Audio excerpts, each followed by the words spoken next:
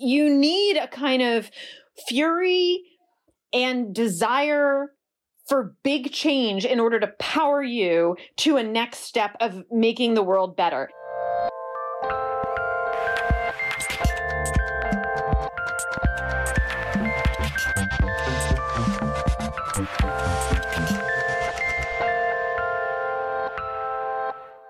Hello, and welcome to The Feminist Present, the podcast where we use the gift of feminism to try to figure out what the hell is going on. Thank you for joining us today. I am your co-host, Laura Good. And I'm Adrian Daub. And what is going on? I'm trying to figure it out. I'm honestly asking. What is ever going on? Honestly, like in general. Adrian, we're here to talk about rage today. I've heard it's a relevant topic in 2020. What is bringing you rage this week in particular? So I have had to stop using the headline from that old Onion article, "Kitten thinks of nothing but murder all day." Like, because I just used it for everything. It was just my mood. It's kitten thinks of nothing but, defunding the police all day. I like picturing you as an angry kitten. I mean, I think that was my log line on dating apps, yeah. Our guest, Rebecca Traister, does sort of talk about the fact that rage obviously has always existed. It's always been sort of symbolized and remediated, as we say in the business, right? Has sort of been represented in different ways. But that clearly after 2016, it has found a place in our lives, in many of our lives, that it didn't previously have. Perhaps more prominent than it once was.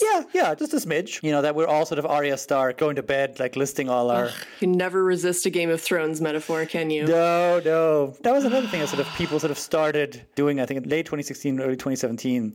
Game of Thrones metaphors? No, they did that earlier. But in terms of those have been going on for far longer than that. No, but in terms of thinking of revenge as a political category, which is separate from rage or anger, it's something that you weren't supposed to allow yourself, or that was going to put you on the side of the bad guys. And I do think that by now, I think Rebecca is right that there has been a kind of a shift in that. Both that women's rage has become legible in ways that it hadn't previously been, and that white male rage, it hasn't been universalized as that's just being human, but it's to say this is its thing, right? It's this is about being a white man. Category. There's a tweet from Rebecca from, I don't know when, a time in 2020. Sometime in this Jeremy Baramy. She tweeted about Representative Ted Yoho's quote-unquote apology to AOC, which, quote unquote, because the main sort of line from it was, "I cannot apologize for my passion." Does not meet Harriet Lerman's bullet points for an effective apology. I truly don't like making fun of people's names, but I truly also cannot believe his name is Representative Yoho. He is a Representative Yoho, isn't he? He sure is. She writes, "Can't stop thinking about this quote-unquote apology.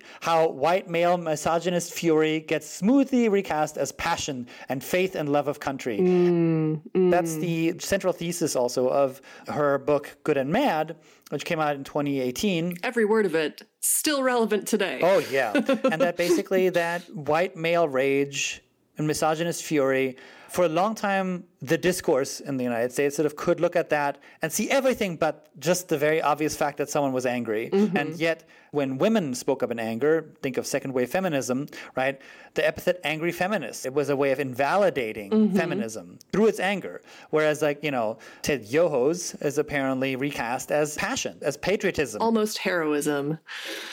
Yeah, I'm still working out this thought, but when you were talking about revenge, I was thinking about how important it is to, in the public imagination, allow women's anger more dimensions than just revenge, partially because revenge is such well-trod ground at this time. I'm thinking of the entire plot of Thelma and Louise, right, is a rape revenge fantasy. Yeah. And so often in film, especially, rape revenge has been an inciting event for a female character and sort of been framed implicitly as the only acceptable kind of anger that we can deal with from a woman. So... 2020 has provided a lot of valuable opportunities to examine sort of more garden variety rage flares, like the one I had yesterday when my 2-year-old almost didn't nap. And then my heroic husband, who is actually a hero, came in and got him to nap. Bless his heart. This was documented on Twitter. It was documented on Twitter. I had a reply ready, but I was like, I don't think I want to reap the whirlwind. Reply guy, Adrian, coming in. Childless white man here. Have you tried... Childless white man comes in to tell me. Have you tried giving up your job? Have you tried breastfeeding? Going back in the home? Have you tried moral purity? Like the Lord intended? Have you tried prayer? I have. I have at least considered all of those options at this point, but I had this rage flare and I was like, this is it. I have found my snapping point. There it is. Now I know what I can sustain. That says so much about my privilege. But anyway, so many rage flares. When I saw AOC have to speak back to Representative Yoho her capacity as an elected official, I flashed back to, a lot of unprocessed trauma from my life as a bartender and the way men treated me in that era. And it's just a carousel of rage, that's the thing about 2020 is you don't get the luxury of only dealing with the rage of the current moment, right? There's this whole tin can telephone system attached to all of the rage that you haven't processed from many years before that. Anyway, so that's where I am. I think about this a lot as a gay man living in the Castro, that for the second time in a lot of these people's lifetimes, they have to live through a pandemic where it's pretty clear the federal government does not care about their lives, right? And doesn't give a shit. Yeah, another recurring theme, Dr. Anthony Fauci.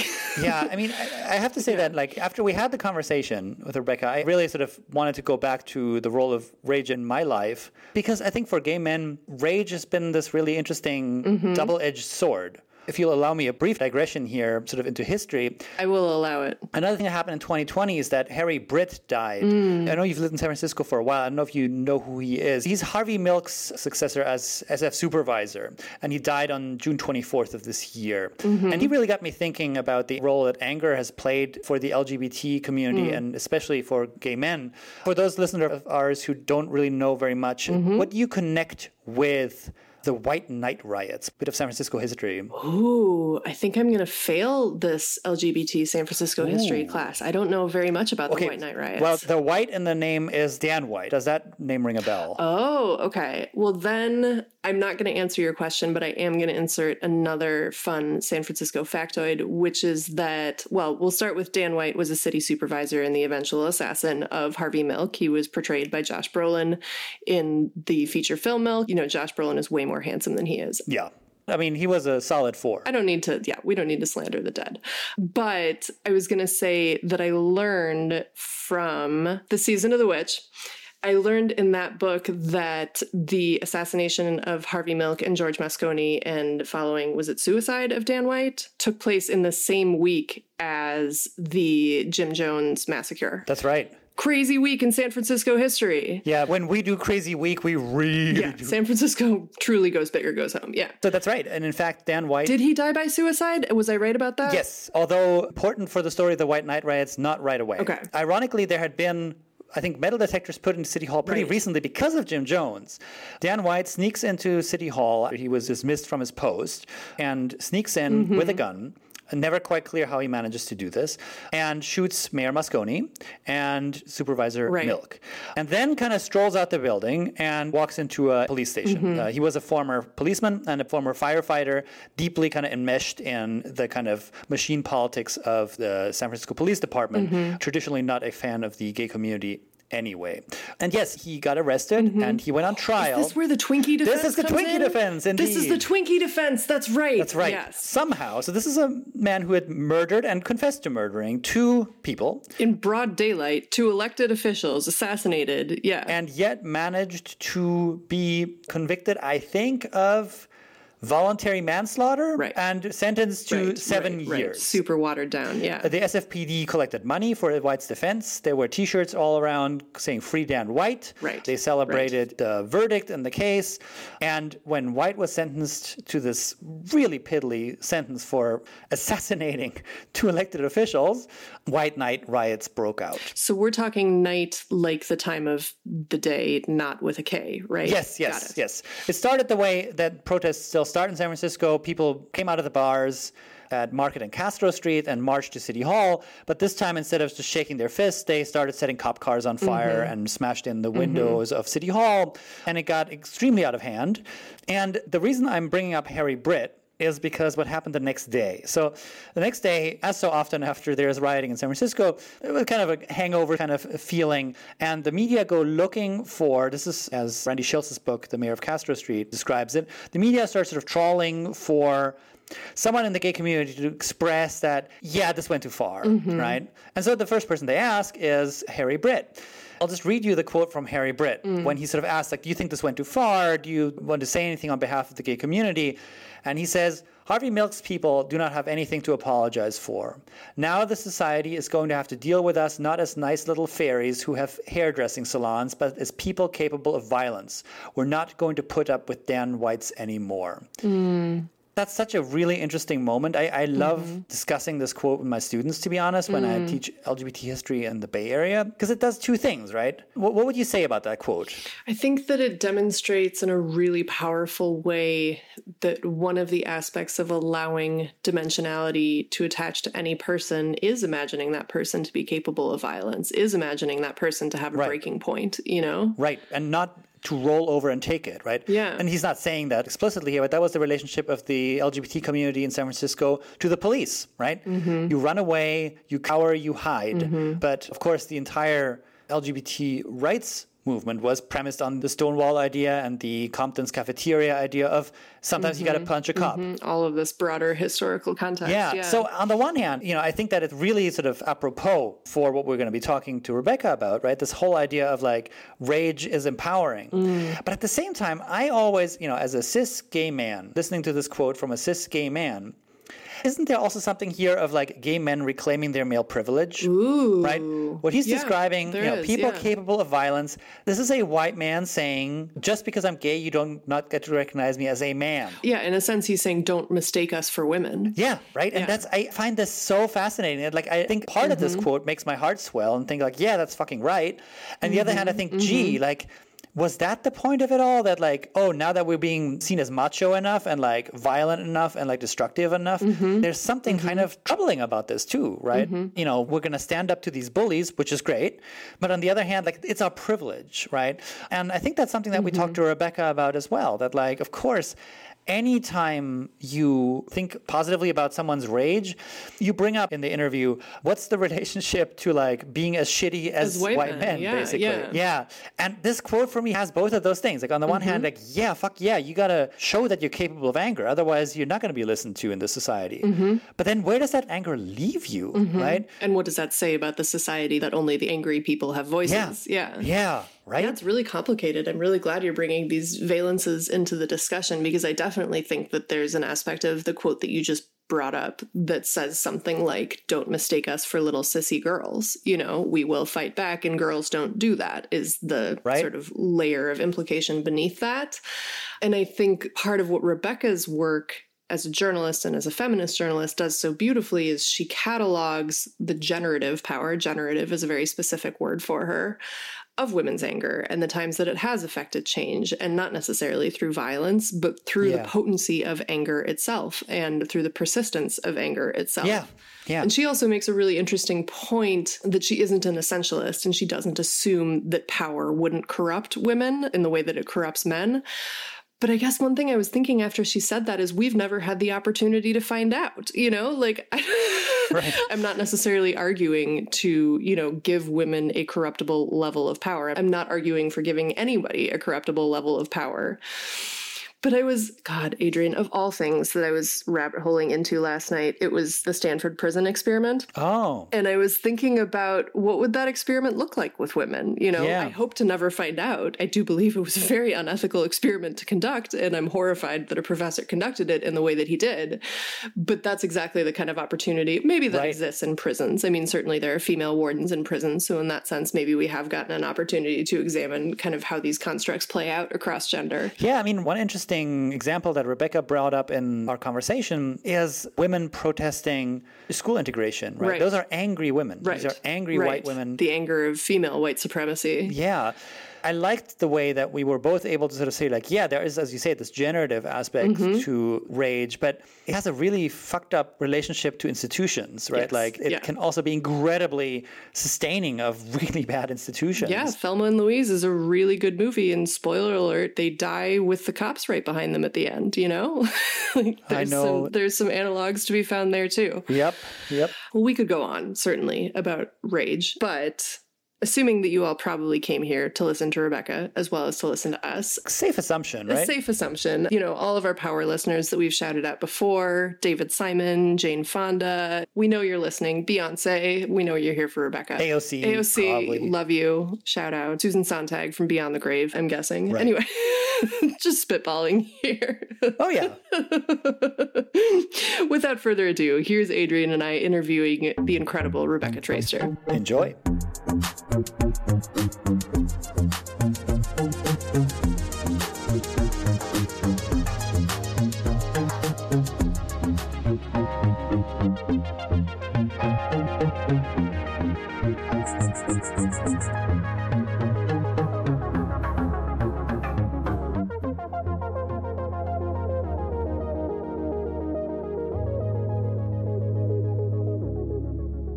You are arguably one of America's preeminent experts on female rage, which I cannot think of a more noble feminist distinction than that. And I want to talk a lot more about that. But one thing that I wanted to start with was, what do you think of the term Karen in terms of cultural resonance, in terms of its positionality within white feminism? Break down Karen for us. That's really interesting. And I will confess that there's a little part of me that's sort of been putting off really grappling with Karen. I mean, the actual use of the word. I feel like grappling with Karen more broadly has been a big part of my work, I hope, over the past few years. But it's interesting. I actually just sort of thought about it yesterday. I read a piece. Oh, I wish I had the piece in front of me so I could make reference to who wrote it. It was in the Washington Post, and it was about a Tulsa teacher who was trying to reckon with white supremacy and the role it had played in her life. It was a really very well reported piece. Right. I read it with great interest. It was about this woman sort of in certain cases confronting friends, finding herself trying to be a bridge between disparate parties and realizing that she was just sort of screwing over and screwing up on both sides. It's a really good piece. And one of the things that she articulates and that the piece makes clear is she didn't want to be called a Karen. And I actually thought, and I almost tweeted, and then I didn't because I had other work to do. And sometimes now I just say, don't tweet, you have to work. This is a great example of the utility of the term Karen, right? Because when you create a character who then you don't want to be, and you create the stuff of shame and embarrassment that dissuades you from certain behaviors because you recognize them as Karen behaviors, that's actually a great example of why terms like that. And I feel like I can say this to some extent because I am also my name is Rebecca, right? Karen really broke up a period of Becky, yeah. for a long time, right? So I think it's very useful. And that piece really sort of made that clear in my mind. I think it is very useful, or can be in certain instances, to have a character like that, because that's part of how behaviors change. And as we know, a part of these fights are changing behaviors. Does that always mean that the attitudes change? Certainly not. I would like to think, because I am a silly optimist, that in fact, sometimes it does include attitude change. I actually want behavioral change. Right. I want behavioral change. And if shame is part of what brings it, then I think we can see the utility of it. Now, that said, I do really wish that there were an equally shameful figure for white men. Right. We have the full-on right-wing white male stereotypes, right? But we don't have one for the sort of middle and upper middle class, self-styled, progressive, or reasonable white man who I think we can all agree certainly deserves a couple of stereotypes, right? And we don't have that. And it's worth noting that at the same time that it's also worth noting that the behaviors that come with the Karen descriptor are very real and part of the systemic oppression, part of the way that white women have played a very active part in upholding and working to expand and protect white supremacy. And so we can simultaneously acknowledge that and also acknowledge that perhaps it would be extremely useful if we did some real work on the way that white men and white progressive men have been a big part of upholding, protecting, and working to expand white supremacy and patriarchal power. I couldn't agree with you more, and I felt this especially acutely in the publishing paid me hashtag a couple weeks ago. A couple weeks ago in 2020 is now 500 years ago. But there were a number of people, and myself included, who shared what they received for their first book's advance. And then a lot of the people who took flack for the big numbers were white women. And I had the same reaction of like, yes, this is absolutely the conversation that we should be having. We absolutely need to reckon with these things. And can we also please call out some of the men with 7-figure advances and talk about that role in this economy? Right. And the other thing that does happen is you see a lot of white progressive men getting in on the Karen shaming, which, sure, fair enough. But hi, gentlemen. There's no question that there's another dynamic in play there. Yeah. And again, my frustration there stems really from white male participation in the joy of mocking. I'm not particularly frustrated or put off by the fact that we are calling out white women for racist behavior or Agreed. Acknowledging the many advantages that I enjoy and take advantage of. I think that the calling out is fine. I just kind of side-eye the white men who are not getting equivalently called out and then gleefully partaking in the calling out. Well, I mean, it's part of whether or not something is even nameable, right? It's just called white male supremacy, and it seems to just encompass everything. And so... Right, it's just people. They're just people. White men are just people. Right, and I mean, this is in some way your argument in Good and Mad also about anger, right? That it becomes visible as anger when certain populations deploy it. Right. Again, with white men, their anger is presupposed, it's accepted, it's understood as a communicative act, right? They can fulminate with tea bags hanging off a tricorn hat, and you're like, this is a person who I should definitely engage with in the sense that they're making serious points.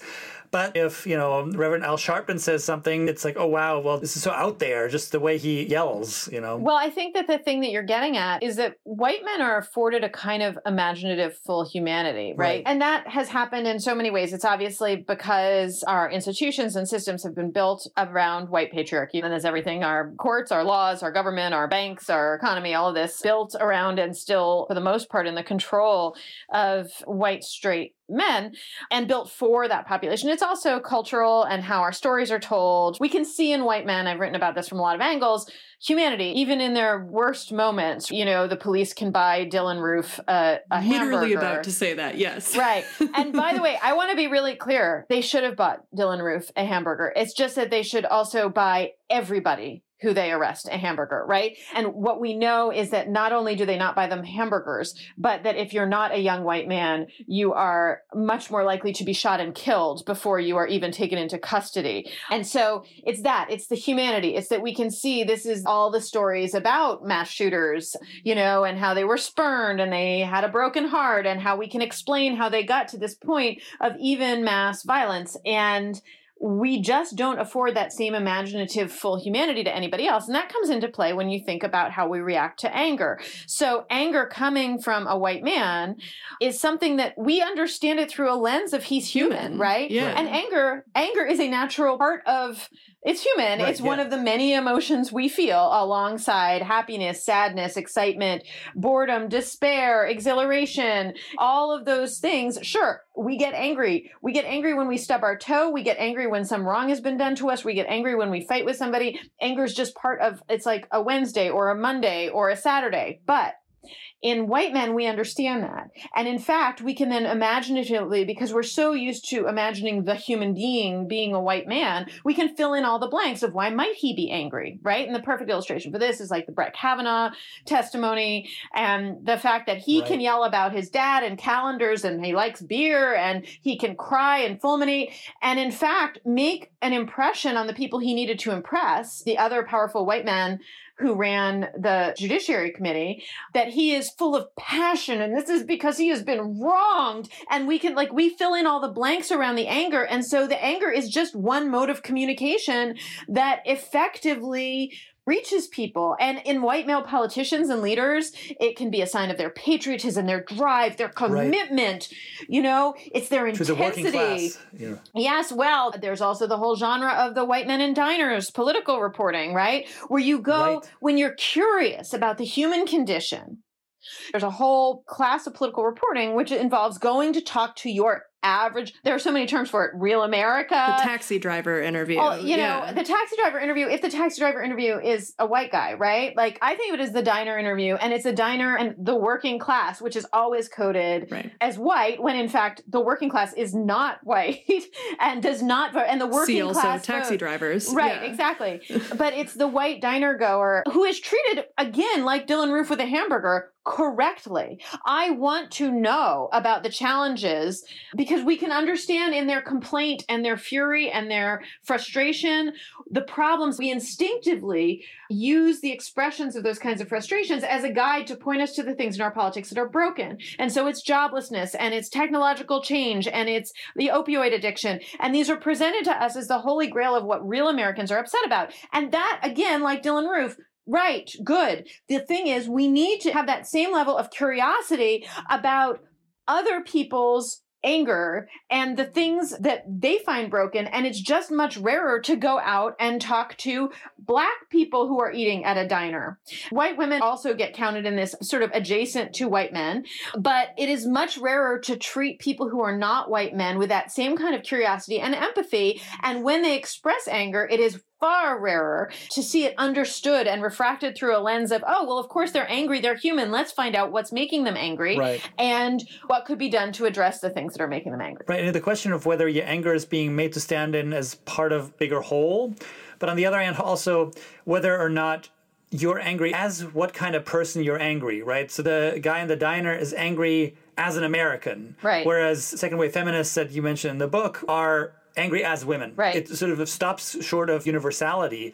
I was wondering, though, is that changing with terms like Karen, with the phenomenon of sort of the Trump voter, that white male rage, but also, I guess, patriarchal rage, right, that the Karen can also embody, becomes visible as standing in for actually something kind of narrower and saying, like, you know, this may contain elements that are true for humanity, but there are parts here that are really specific to this person that is becoming visible as not just Joe Sixpack, but as a fairly specific kind of sociological group member. Yeah, I mean, I think that we're in a period in which our analysis is getting broader and deeper. And this comes after far too slow and far too incomplete shifts in who is the media, who's doing the reporting on this. And of course, that process is so incomplete that we are seeing this summer uprisings within major mainstream media organizations about the slowness and how incomplete a transformation of a mainstream political media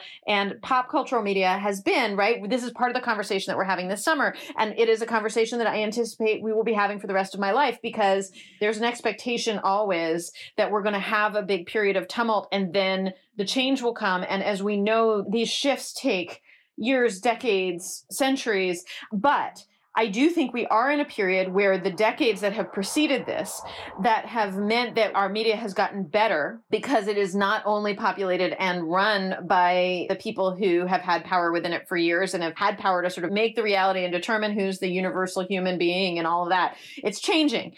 And so that's helped to some degree. I think political coverage, I mean, this is a very banal thing to say, but I'm not like a Beltway reporter at all. I have covered presidential elections pretty closely since 2008 because there have been women running in them. Right. And so I've sort of been in that mess without having actually been a Beltway reporter. So I have some perspective on this. And I can tell you that the coverage of the 2016 election, and I wrote a lot of critical stuff about it and how it was talked about on cable news. And there's still stuff that like just makes you want to bang your head against a wall. Yeah. But if you look at a lot of the coverage, it was infinitely better. I mean, indescribably better from what I first covered in 2008. Wow. That was basically like a bunch of toddlers running around laughing at a woman's pantsuit and like wolf whistling at Sarah Palin's heels. I mean, seriously, the level of nuance has just altered dramatically in those years. And so I do feel hope that we are getting better at how we tell our stories, who tells the stories. This kind of process is happening in publishing,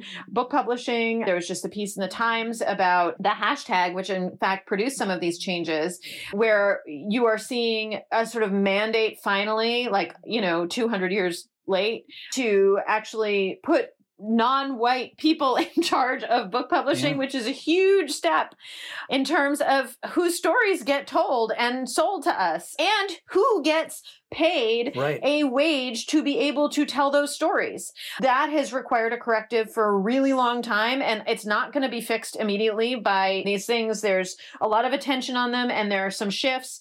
And then very often the force of these systems is so powerful that you don't just fix things by hiring a few people. And one of the big challenges that I grapple with all the time, and increasingly in this period of cataclysm and calamity, right, on so many different scales, is you really do have to uproot the systems, just tear them all up. And that doesn't happen very often. It would be almost impossible to tear up the root system that we have in this United States that enables all of these patterns to remain the same, even in the face of important change.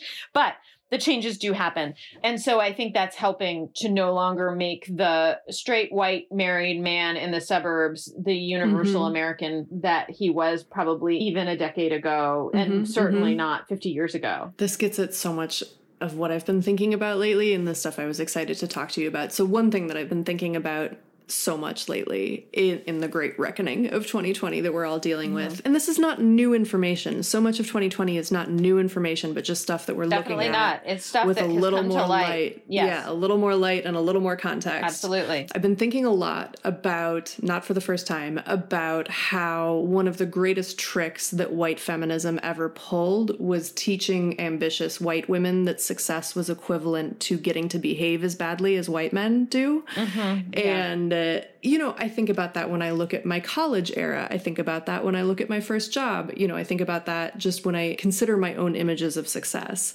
And I was reminded of this area of consideration as I was refreshing my memory on All the Single Ladies, your 2016 book. And I saw a quote by a college senior that really jumped out at me. And she said, "Getting married right now would ruin my life. I want freedom. I want the chance to pick up and move to a new city for a new job or adventure without having to worry about a spouse or family. I need to be able to stay at the office until 3 a.m. if I have to and not care about putting dinner on the table."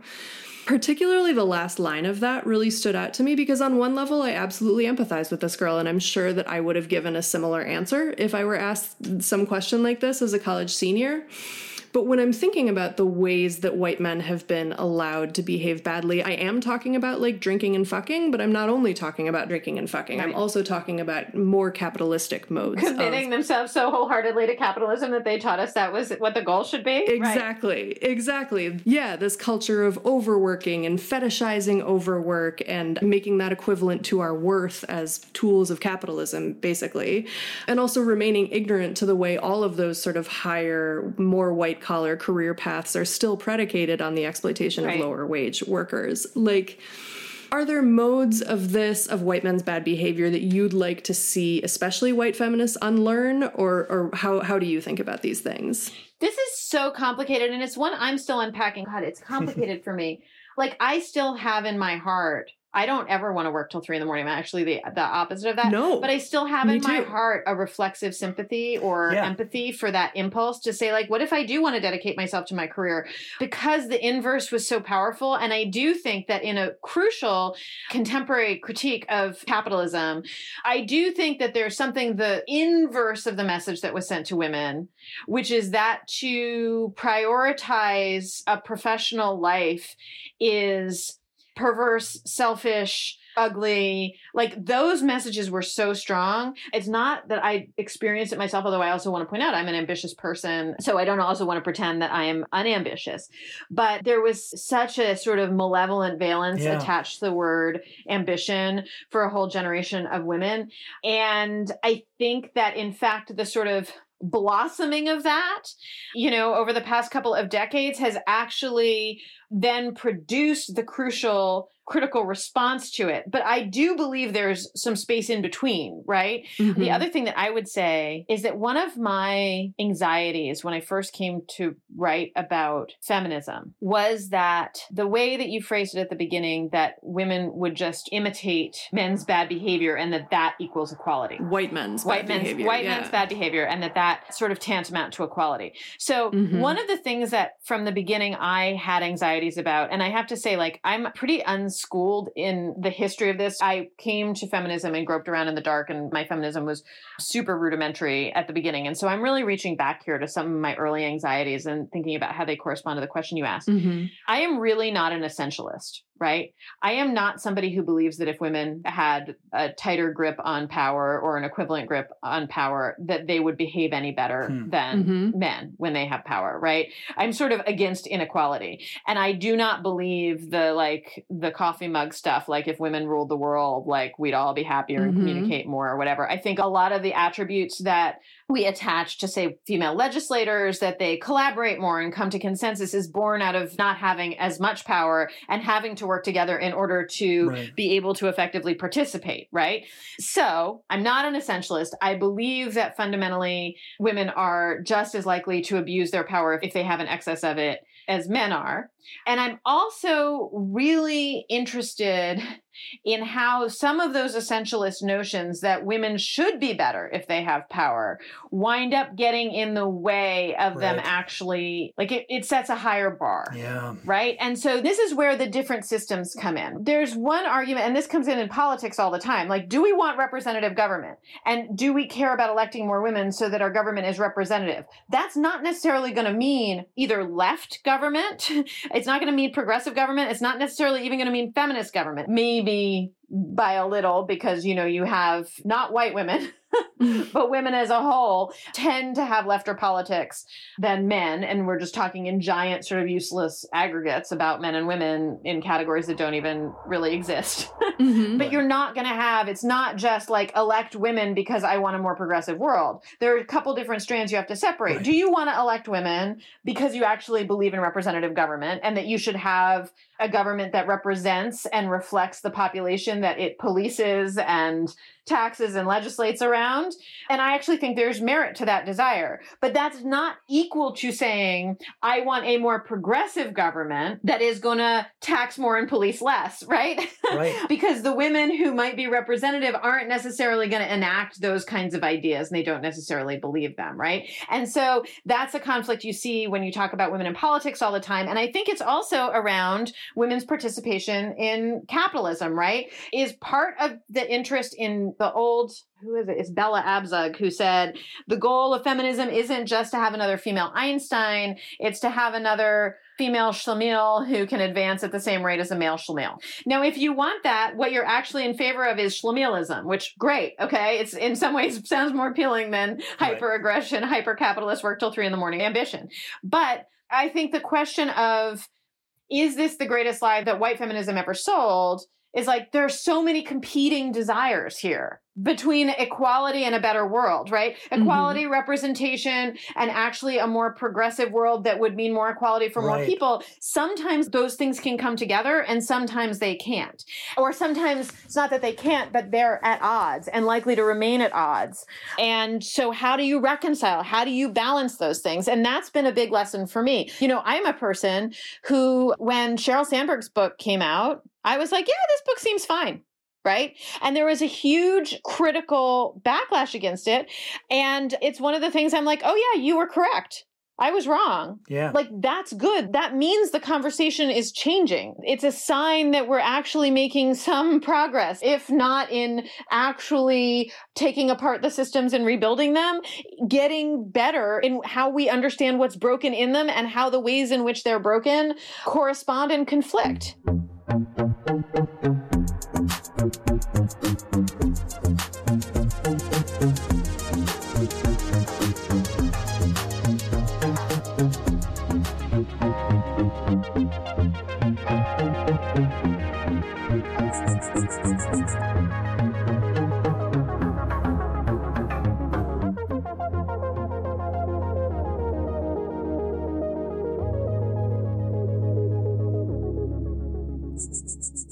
One of the really fascinating themes of your book is this question of anger and institutions, right? So on the one hand, this kind of suspicion that anger is ultimately not institution building. And I think that the argument of the book is actually it can be. Don't be so quick to kind of just dismiss anger. On the other hand, of course, as you were bringing up, Sheryl Sandberg and Lean In, there is this kind of risk that anger blows open doors and the people who walk through them have to make concessions that essentially make them illegible to other women in the sense that they cannot personify or embody the anger safely that one could when one is completely outside of the institution. That kind of gets us into a really interesting point right now where I think that there's a lot of intergenerational kind of difference around these questions. So are there any ways in which people can stay mad from generation to generation, or is walking through those doors that are blown open by anger always going to be... Is there always going to be a kind of sublimation going on that then gets other people mad at you? Well, yeah. I mean, I think in part, again, because we're talking about these massive systems that are going to continue to exist through any given lifetime, right? The best you can hope for is that you live through a period of enormous change. But as we know, and if you look at history, even some people who have lived through like transformational periods and victories in terms of attitudes, law, practice, often can live long enough to see many of those victories reversed. And I think there are lots of women from the second wave who feel like they lived through a revolution in which doors were blown open. And they're now seeing so much of the progress that they made actually have an entire political party and series of administrations work to reverse the changes. And also then encountering fury from another generation that points out all the ways in which the progress they made and the revolutionary change they made, did not go far enough, and B, worked for certain segments of a population. Okay, so in my mind, this is good. This is natural. The good thing is that the anger continues, right? It's hard to live through. I think this is what you see around some of the anxiety around cancel culture and, but I think anger, especially when it's in service of a better world, and this is a really hard needle to thread, because who's to say, I mean, in some cases, when you're talking about the women shaking their fists at school integration in the mid 20th century, the white women, out there screaming at Black students integrating schools, you can very easily say that is women's anger that is marshaled on the wrong side of history. And then when you get into some of the intergenerational and factional disputes around feminism and anti-racism and in a LGBTQ movement and all those generational furies, you can see them replicated in the uses of violence and confrontation, compromise versus unyielding fury, like whether it's strategic or stylistic, whether it's capitalism versus Marxism, like you see those happening in every movement for change. And in the overarching scope of things, I think that's super healthy, because I think what it mostly says, every once in a while you have the generational backlash where the next generation just wants to go in reverse, right? Wants to say, you went too far. I'm embarrassed about you, hairy-legged feminists. That's what I grew up in the midst of, right? In the 1980s, the Schlafly-Reagan years, just pure anti-feminism. But then when you get the generation that comes after that says, actually, I'm mad at you for a different reason. You needed to be more feminist, right? I think that's good. You need a kind of fury and desire for big change in order to power you to a next step of making the world better. And that often comes from, these are giant generational generalizations, but often that comes from youth, right? And people who haven't necessarily lived through compromise and been disappointed or defeated as much, right? You also sort of need some of the pushback of experience. And I think in that conflict, that's part of what can produce progress. It doesn't always, and it often can include pain and fury and frustration, and especially, in periods of, and in communities that are suffering, it's not just like, oh, these things take time. Like there are costs to every minute that it takes, but that's been true throughout the history of this nation and around the world. So anyway, I guess I'm pro intergenerational anger because I do think that it is the fury of the next generation, and it's regularly directed at me. I mean, I'm old now. I mean, we're both asking this as college professors, years, right? Like we get a lot of this. At the same time, I must admit that I find it often very viscerally difficult, but generative, because I know from my older colleagues the opposite, where they felt they had to stoke the anger. They felt like there wasn't any anger, especially during what you called the Reagan-Schlafly years, right? Like where there was just, they were like, no, I mean, look at these statistics, please, and tell me you're not mad about this. And I'll take a student who comes in with a belly full of fire, and I sort of have to sort of like, okay, let's read this text first, then maybe you can rip it apart. I'll take that over an inability to get angry any day. I love that you use the word generative because it's one of my favorite words that Audre Lorde uses about the anger between allies, right? And that's exactly the thing is the anger between allies. And of course, there she's talking about Black women and white women and Black feminists and white feminists and the fury about white supremacy within feminism. And what she's describing is that the expression of that anger, it makes something new and makes something better. Exactly as you said, it is generative. It creates something good. And again, having grown up in the Schlafly-Reagan years, I mean, I grew up in a left-leaning household, but in a very, very conservative white working class suburb and then conservative college life. I myself wasn't a conservative, obviously, but everything felt stifled. The idea of fury, political fury, righteous anger from young people in my generation, it existed on the margins and it certainly existed culturally. And I don't want to take anything away from the people who remained angry and correct that whole time while the communities around me were kind of apathetic. But I also know, coming from a family of academics, that exactly what you described, just general apathy on campuses was the hallmark of a couple of decades there. And that what's happening there now, I do see many people made very nervous by, by the level of anger and intensity of students. And like you, I think, hey, I would rather have this over the alternative any day. I cannot miss the opportunity to talk to you about motherhood in 2020. I want to narrate for you that I'm sitting in a nursing chair with my computer and my microphone on a diaper changing table and my phone resting on a copy of The Very Hungry Caterpillar. So like motherhood is woven into the fabric of this conversation already. But I guess, we talked just a little bit before we got online about the challenges that we're both facing as parents right now in this lockdown era. And I just wanted to talk a little bit more about that. Like, you have written so powerfully in both All the Single Ladies and Good and Mad. You're such a masterful worker of data synthesis, and you do so much to illustrate the economic depression that women have always been kept in America. And we're seeing totally same song 87th verse of that with the disproportionate childcare and domestic labor burden that's falling on women in this era. I would love to just hear your perspective about that, either as a thinker and a journalist or in terms of how it's playing out in your own life and the lives around you. Well, in my own life, while this period is scary and discomforting and it is very difficult to get work done, I have no complaints that would even register on the scale of complaints. Yes, right? Same. Which isn't to say I don't have complaints. Same. They just don't register. The things that I am seeing happening, I'm like having a hard time wrapping my head around the scope of what's happening. And the very uncomfortable thing right now, which I think I'm actually trying to work on a short column about this, which is slightly detached from motherhood, but it certainly comes into my experience of motherhood. The experience of not knowing the answer and not knowing how to even begin to wrap your head around the scope of what's happening, what's going to happen next, what is possible to do about it or in reaction to it, what your moral responsibilities are versus your familial responsibilities, your civic responsibility versus your personal responsibility, all those things, which for me has just the most, and this is motherhood, but it extends beyond that, like just these looming stomach turning questions of what is the right answer and the competing needs, health wise, child wise, adult wise.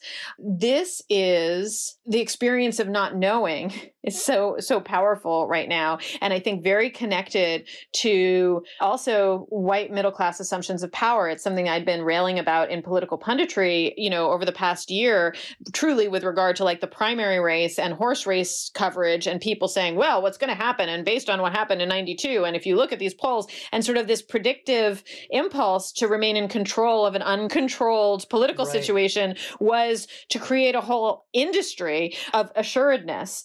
And And I had been railing against that with regard to political commentary. And now I feel it's sort of in the scope of everything. And the assuredness of, you can feel it around the school debates. We should open the schools. Here's what everything said. We should not open the schools. Here's what everything said. This is crazy. You're crazy. And I'm like, I don't know. Right. And I think that this is also a lot about white middle class power and the sense of control and having answers as being a facet of your power, confidence and certainty about what's going to happen next week and what's going to happen in September and what's going to happen in November. And that there's a whole bunch of people who've been loosed from that certainty, and it's a very uncomfortable experience. And I include myself in that number. Obviously, the absolute mess around schools and kids and the mashup of need and risk and harm that we see happening. And on the one hand, it is impossible to piece it out, right? It is impossible to sort of separate the risks that students, the harm that kids are enduring, especially in homes where there is not access to remote schooling possibilities, to food, to security, kids in homes where there is abuse, kids who don't have access to teachers who they might talk to about it, kids who don't have access to the educational possibility that the whole world of more privileged kids are actually not going to lose in the long term. That harm and that risk also weighed against the risk in many of the very same communities and families where adults are at risk. Multi-generational households, the adults who would be going back into schools as teachers and administrators and janitors and bus drivers, and the risks that they would incur to reopen schools. And then all of that versus the toll that this is taking. And there was a story in the Times today about the tolls that this is taking, especially on mothers who are reducing their participation in the workforce at a far higher rate than fathers. And the balancing of all of this, which of course our government did not make this virus, but the grotesque mismanagement that left us in a position to be weighing all these things fundamentally as individuals, running around pretending that we're sure about what an answer is when there is no good answer. The problem is there's no good answer because this has been monumentally, murderously mismanaged by our government at federal, state, and local levels, right? In both parties. And what we're left with is millions of people being harmed, having their health, their economic stability, their ability to remain housed, all of that imperiled by malevolent incompetence in government.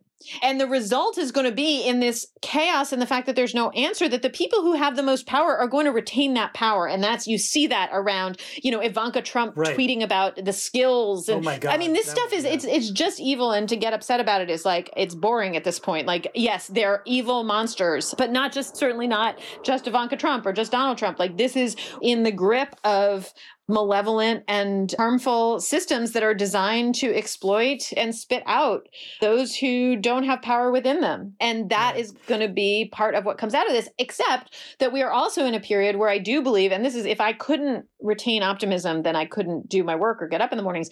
I think we're also in a period where so much of this, in fact, in this calamity is becoming visible to more people. And I wish that it didn't have to happen this way, right? I wish it didn't have to be that 5.4 million people lost their jobs and got kicked off of their employer's health insurance in order for them to understand that having healthcare tied to employment is a bad fucking idea. But that is actually what has just happened. And I have to have hope that some of the inequity that's been exposed, and you can see it in the opinion polling around the protests this summer, the participation, the largest social movement in this country's history.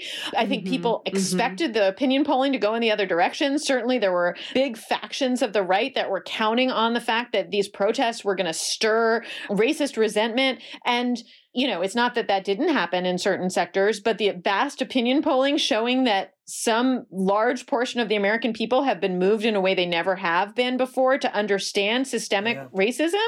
That tells me that we're in a period not just of calamity and cataclysm, and we are, but there's also opportunity there for change, growth. And I hope it's one of those periods where some explosive change might be possible. And that's what I have to tell myself before I fall asleep every night. I don't know what to say. I hear you. Can I ask maybe to both of you, I'm not a parent myself, how does parenting work during this? Because on the one hand, of course, there is this interesting, I mean, and not in terms of the ins and outs, but in terms of... That's what got us into the parenting in the first place. But Right. Yeah. How do you end up transmitting this unsureness to children? Can you deal with it to some extent? Can you acknowledge it? Or is that just something that isn't worth laying on them? I'm asking this because, of course, one other thing that the protests have shown since the Women's March really is kind of, again, an intergenerational transmission of rage, right? Mothers and their daughters being equally, shaking fists together and drawing signs together. I mean, I'm not saying that didn't happen before, but this is it's interesting. The fact that rage and a sense of the way things are is not okay being really kind of shared as a broad consensus within families. It's very different from the way I at least imagine the 60s being, right? Where it's like, the long-haired hippie, and then you have Archie Bunker yelling about, as long as you're going to eat at my table, you have to stop smoking dope or whatever. Here we have no, it's a co-generational project. So how do you deal with this? Do you transmit any of this frustration to your children, or do you sort of say, in college or something? I transmit it all. I do too. I should say my kids are 9 and 5, and especially my 9-year-old, basically since birth, has been extremely just naturally engaged and interested. And I transmit it all. And then the sort of personal part, I mean, I think the thing, and again, the fact that I'm in a position to also transmit a kind of personal and intimate sense of security to them, Right. That's the other half of it that is born of the privileges that my family has and the position that we're in. I transmit my fury, my rage, and the fact that we don't know what's happening, and that, I transmit that stuff. And it's, I think, probably falls easier because they don't feel personally insecure in certain ways. Right. And so I think it falls differently and is more absorbed, perhaps more easily. Yeah, I guess I'm realizing now I should have probably asked my question a little bit more carefully, because it's really among the privileged, there was no need for intergenerational anger. Right, the people who can choose whether or not to explain certain things. Yes. The people in a family where everyone's mad at the bank, or mad at, the KKK, or mad at the government that won't let anyone vote, or the kids go to school. Obviously, that's intergenerational anger by definition. But here it seems to be penetrating into a sphere where previously the idea of parenting was about stopping sort of the transmission of rage. Yeah, I transmit it. I don't see an alternative. I can't, I'm not a good enough actor to do anything else, I don't think. I also do feel that responsibility, as you said. And that, yeah. There's a degree to which my kids are protected from an awful lot automatically. Why on earth do I need to protect them from something that millions of other kids don't have automatic protection from? Don't get to opt out of. Yeah. Right. Right, yeah, exactly. Totally. I think this is going to be our last question because I gotta go. Rebecca's on deadline, listeners. So I think it's worth mentioning the way you came to us, which is that friend of the podcast, Moira Donegan, sang your praises and offered to put us in touch with you. And I want to quote what Moira told us about you. She said, "Rebecca will be really busy, but I've never had a conversation with Rebecca Traister that didn't leave me feeling both smarter and angrier," which I know what she means. And, in addition to Moira, I have sources that inform me that you've been a really influential feminist mentor to folks like Anne Friedman and Aminatou Sow and Samita Mukhopadhyay, and I'm thinking of a lot of the feministing masthead here. And I just wanted to ask if there were people who have mentored you in that way that made a difference for you or your career. That's a lovely question and a lovely observation. I do care a lot about mentors, and I had most of my mentors were not necessarily in feminism. They were in journalism, the people who taught me how to report, in some cases my editors, an editor named Lisa Chase, an editor named Frank DiGiacomo, my editor, and the person who brought me to Salon, Lori Leibovich. Again, this probably has to do with where I was situated generationally. It didn't occur to me when I became a journalist, which was when I was at about 25.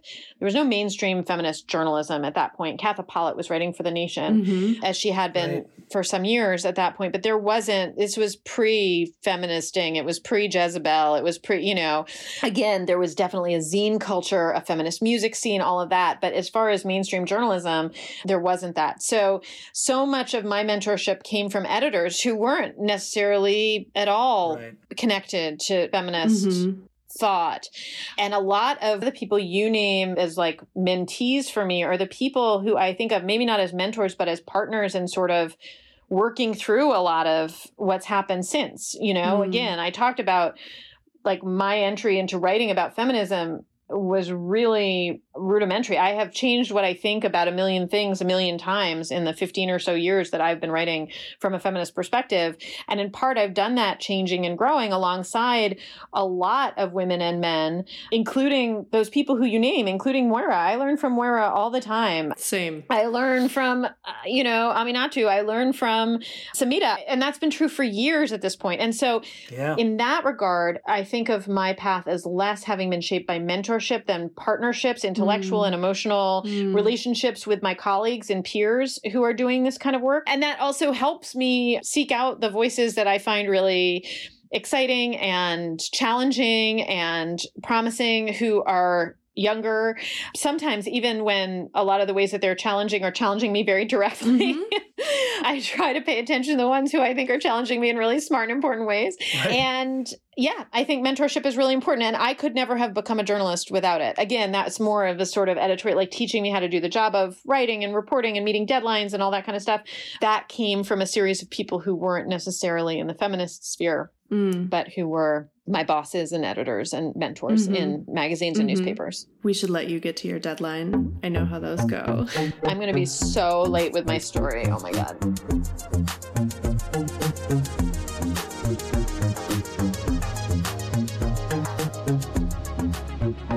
The Feminist Present is co-hosted by Adrian Daub and Laura Good. It's produced by Laura Good and Megan Kalfas. All of our original music is by Julie Herndon. We're eternally grateful for funding support from the Institute named for a woman in a building named for a woman, the Michelle R. Clayman Institute for Gender Research at Stanford University, where we're especially grateful to our feminist colleagues Cynthia Newberry, Allison Dahl-Crossley, Natalie P. Mason, Jennifer Portillo, Wendy Skidmore, and Sarah Mersney. The podfather is R. Lanier Anderson, Senior Associate Dean of Humanities and Sciences.